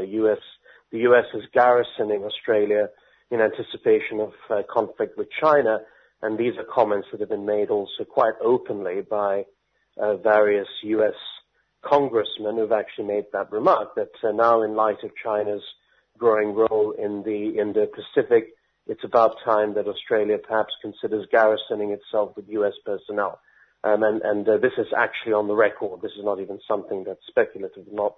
So that's the kind of overview of that situation of lack of transparency and sheer secrecy of Australia's security arrangements with the United States. And then we move on to Fiji and what looks like a military base being constructed there. And the people of Fiji know little about that either. Yes, this is an interesting state of affairs that transpired very recently, and it's the Australian government has made very little mention about it in the press here, very little discussion about it taking place, and also, I might add, very little discussion taking place in Fiji, and this entails a particular facility, a proposed facility to be built in the area of Lami on Naimawami Street in Fiji itself, which is supposedly going to cost in the order of $83 million or so dollars. It's meant to promise 445 jobs and so forth, and it's called rather sort of, and again, a title that doesn't really say much, a Maritime Essential Services Center. And that could mean, of course, anything. Supposedly, it's meant to be a center that deals with maritime surveillance. It's meant to deal with hydrographic monitoring. It's meant to also provide facilities as a naval headquarters and so forth. But the Fijian Prime Minister has said that it is meant to, and this gives a clue as to what it's meant to do, to combat internal and external threats. So this is suggestive of something more than just, say, climate change or climatic monitoring. It's suggesting a more military role, even though the Fiji military have said, and Fijian officials, along with Australian officials, have said that they do not intend to militarize the area. But the catch is this: the location is actually in a suburban area. It is going to affect local residents, and local residents have been expressing concerns. One, that they have not been consulted extensively about this. Two, that they will be affected. There have been concerns that, for example, the safety of children during the construction phases, the safety of residents in terms of whether it might become a future target in any conflict. You know, it's the fact is that this is situations getting rather hairy. And perhaps and this comes back to the secrecy theme today we're talking about. The fact is that there were several consultations that took place supposedly, but it doesn't seem very clear what was provided at each of these consultations. So there was one open consultation supposedly started in July 2019, followed by another in December 2021, then February 2022, and then a few in August. But it transpires that only in August was there actually a discussion that involved Australian officials and a Fijian delegation to speak to the residents in Lami. And it transpired, much to their surprise, that this kind of development was going apace and these concerns had not been addressed. What happened was that the Australian delegation did not answer questions and concerns about, for example, children's safety, property devaluation, and whether they would become, of course, military targets. Instead, the High Commission reserved responses and avoided these points in an email that was subsequently sent saying that there would be jobs, that this was a good project, and in any case, they had to pick this site, the suburban site, because the two other sites, for example, like Togolevu and the Bilo battery site, were inadequate, one because of soil or land integrity issues, and the other because it was a national heritage site. So again, it demonstrated the general tendency of not involving people, hoodwinking them, and essentially telling them that don't worry about it. It's a non-military facility. There will be no ammunition there. There will be no weapons and ammunition kept at this supposed essential service center for maritime facilities. And the residents should be happy with 445 as yet non-existent jobs. So this is this again demonstrates almost a contempt shown by the governments towards their residents when it comes to military facilities. You mentioned both internal and external aspects to this. What's the internal? It's not very clear. This is the thing that's not very clear at all. I suppose because it is a facility for monitoring, more internal, I suppose, is closer in terms of domestic maritime matters. That's probably what is meant by the term internal, whereas the external threats would be from a foreign power. So I think that's probably what is meant by the mentioning of any local internal threats. So it's sort of, the local shipping element. So for example, matters of shipping, or matters rather of fish security, fish industries and so on. So I think that's what the reference is to. But by the same token, again, it's a bit vague. If you look at the details that are provided on the Australian Defence Department website, there are a list of, to use that awful word, deliverables that refer to various facilities, and they're very careful to avoid specific mention of any military security aspect, but they're very up on the eco language. They want to make it trendy. They talk about how this proposed facility is going to be self-sufficient and friendly to the environment. So these are the sorts of things that are being advertised rather than specific military roles. Are alarm bells ringing at all in Fiji by the people? Yes, there's certainly a lot of concern. So if you monitor aspects of the Fijian press, the Fiji Times, for example, has certainly documented deep concern by more specifically residents and so forth, and who've said that they've been left in the dark about this situation. They're simply not sure.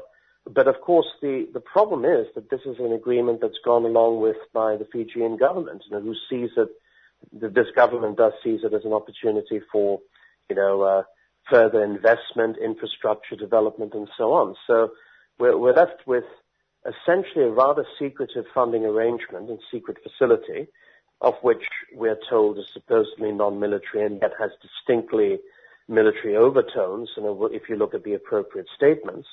And we are left with the implications here about how these sorts of deals are done, and the residents left in the dark. So we're left with this strange mirror-like situation that for all the criticisms being made of China's, for example, security pact with the Solomon Islands, we see something very similarly and something similar done in the context of Fiji with Australia. Well, 83 million is a lot of money, and I'm just wondering which department's budget is this money coming from? Oh, it's coming from that most opaque of departments, that most and notorious of areas of policy regarding budgeting, which is defense. So that money, most of it will be coming out of Department of Defense from the Australian side, but there'll be some from the foreign affairs portfolio, and there'll be some, of course, in the context of Fiji's own government. But again, as a kind of a breakdown, it also remains unclear that because, and this is a clue, that it's not just you can't really treat it as a non-military kind of thing, because it is brought out from the budget outlay to dealing with Australia's own security. And so therefore we have to conclude that it's defense related, and that's the critical factor there. And 83 million is a great deal of money. It is, and that's why it gives a clue that this is a serious affair. And if we look at, what this facility is meant to do, it is going to be a monitoring facility, but then it may also be more than that. It may also be a facility that's also meant to be, to use a better word, defensive. And for that reason, you have to think that if it's going to be of this order, then it's like a fortification. It's like an improvement of defense in light of the recent political developments that's been happening. And if we consider the timeline, of course, the timeline of this has been developing as Australian-Chinese relations has worsened, with consultations, as I said already, starting in 2019. It's very much a suggestion that this is going to be yet another example of Australia's step-up program in terms of responding to China's efforts in the South Pacific. Well, then you wonder how many other South Pacific nations are in line for similar or different monies coming from Australia to challenge China? Oh yes, absolutely. I think, and it's expect more of this. And I think, as we start, this is an indication that there will be more money flowing the way of other Pacific countries. And of course, if they are wanting to play their cards well, they could technically get funding from both China and Australia in certain, to beef up their particular security arrangements. But that will raise the question, of course, as to how this will be accommodated in terms of their foreign policy. But it's very clear that Pacific Island states are trying to reach accords with, be it Canberra, be it Beijing, and the question is how this is going to be accommodated in a way that's peaceful. Unfortunately, the rhetoric coming from the major capitals that are dealing with this is not very positive in this regard, and so this is where, the jitters start setting in. Would you expect or not that the US is involved in this project? Well, I wouldn't rule that out, but I think because this is part of the Australian Step-Up program where they're trying to nudge out China, or certainly to let other Pacific Island states know that the Australian taxpayer and the purse is open for business.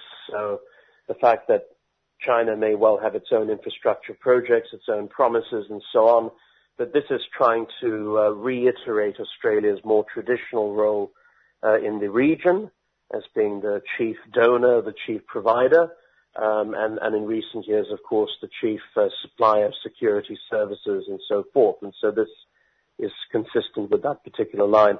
The US, of course, historically has seen Australia as a deputy policing agent in the region. So in a sense, this continues that theme.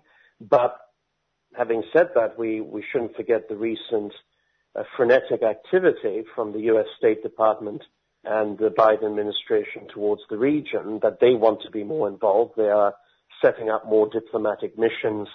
So it has been suggested in Canberra, and certainly in some circles, that this is because Washington is displeased with Australia not taking an interest, a deeper interest in the region and letting China muscle in under their watch.